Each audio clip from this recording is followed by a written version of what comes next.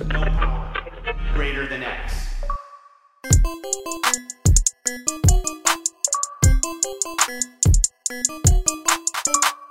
What's up, everybody? Welcome to the 32nd episode of The Crossroads, celebrating 20 years of the Xbox brand. My name is Ryan Turford, and this is the show where we're counting down the months to the 20-year anniversary of the original Xbox with 50 of the best games to play on the console for both new and experienced owners. We dive into the brief history of each game and talk about what makes them awesome. Now, as always, we'd love your feedback on this and all of our shows over on Twitter at the Xbox Drive, or you can reach out to me directly anytime at Ryan Turford. And as I mentioned last week, we're officially in the top 20. We've only got kind of the best of the best ready to go for this episode. And we've got a really spicy one this time around because this is a game that, honestly, I didn't really play when it came out. I didn't really get into it at the time, but it really wasn't until I actually started kind of rebuilding my original Xbox collection as an adult that I actually decided to pick up this game for the first time because I'd heard so many people rave about this game forever. And I was like, what's so special about this weird rollerblading game where you're just rolling around, you got graffiti, it's weird. But I'd heard so much great things about Jet Set Radio Future that I had to try it, and turned out that it was actually pretty dang awesome when I actually finally got a chance to check it out. So, of course, that is today's game, Jet Set Radio Future. Of course, this is actually a sequel to a Dreamcast game called just Jet Set Radio, which was very much a very similar game where it was just a very arcadey, hop on your rollerblades, spray graffiti across town, and basically fill in as many objectives as you could before you reached a timer. And that's kind of how the first game played out, which, by the way, if you ever want to check out the original game, it is on 360 because they did do a re-release of it on Xbox Live Arcade because that was when they were re-releasing a bunch of Dreamcast stuff, including Jet Set Radio. So you can definitely check that out there. But today we're talking about its sequel, Jet Set Radio Future, which basically took the general concept of Jet Set Radio, the first one, and really expanded it into just a much bigger experience and really changed it from being this arcadey, point race kind of situation, which was more, it almost felt more akin to something like Tony Hawk before. Or Crazy Taxi or something like that. Whereas this time around, it really felt like it was this really cool linear game where you're going around futuristic Tokyo and drawing graffiti on stuff and running away from the cops.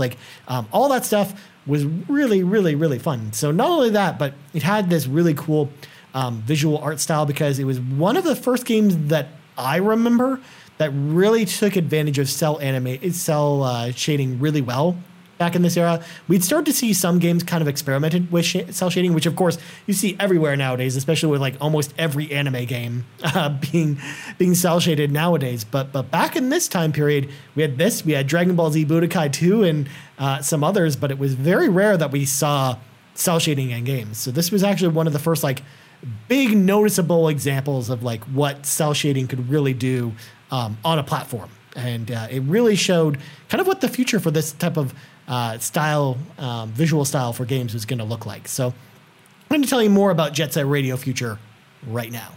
All right, so the story in Jet Set Radio Future is, it's something. So, the game takes place in a futuristic Tokyo. You play as a bunch of teenage skaters, and they're in a gang, and there's some other gangs, and they're fighting over futuristic Tokyo, and there's cops don't like it for some reason.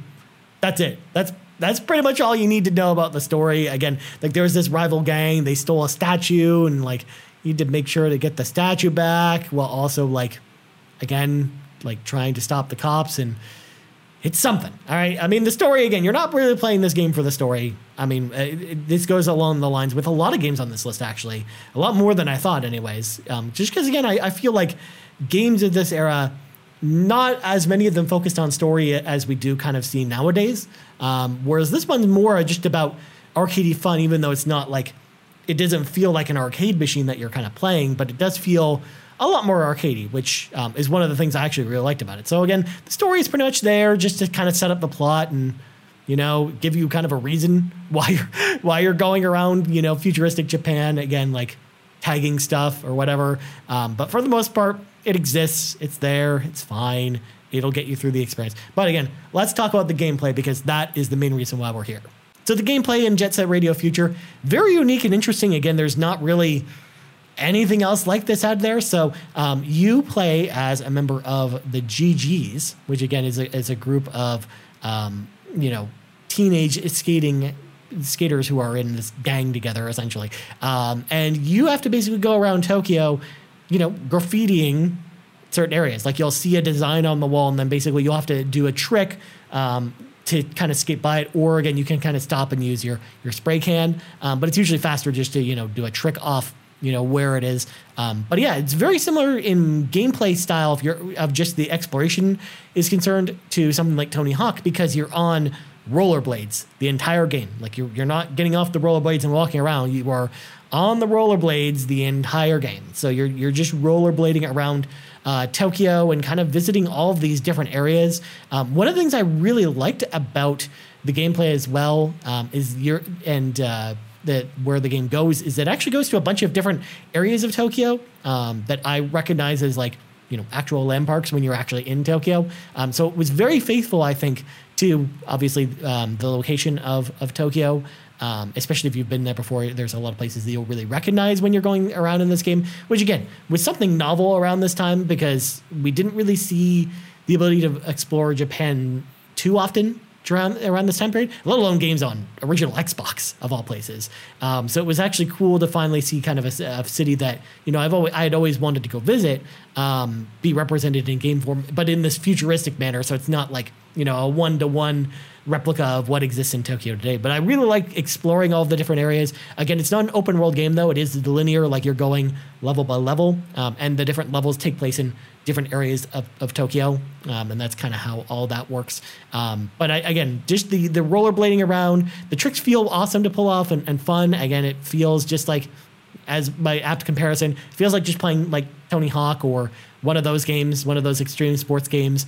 You can wall grind, you can grind off all kinds of surfaces, and you can perform tricks in the air. So all that stuff, really, really fun. And it's just a really stylish looking game between what I talked about with the cell shaded visuals, but also just the flashy tricks I think look really fancy today. So it's actually super fun to play. Again, there is some combat in this game, and I think that's probably the place where this game doesn't hold up as well, because again, you're not really doing standard punches and kicks or anything like that. You're kind of skating up to the cops or whoever is chasing you, and you're like knocking them down, or you're like throwing your spray cans at them essentially, and that's pretty much what the combat amounts to. So if you're looking for deep combat, this is probably not the game for you.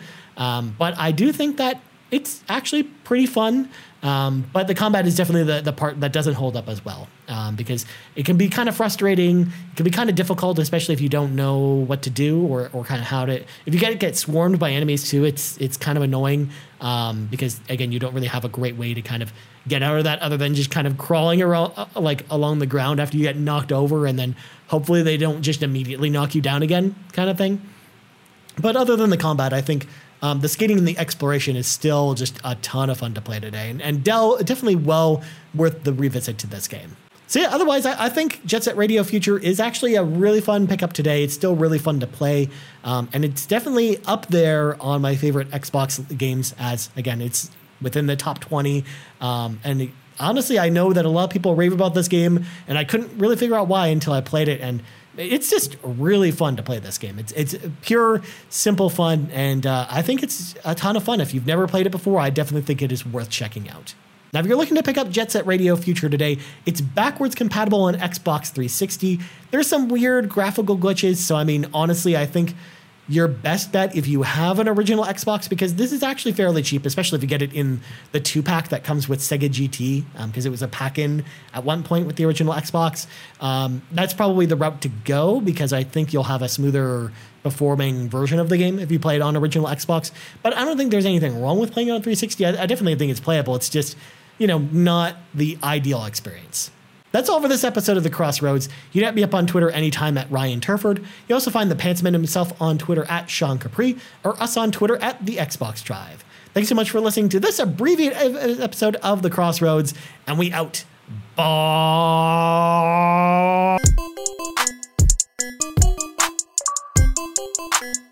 Bye.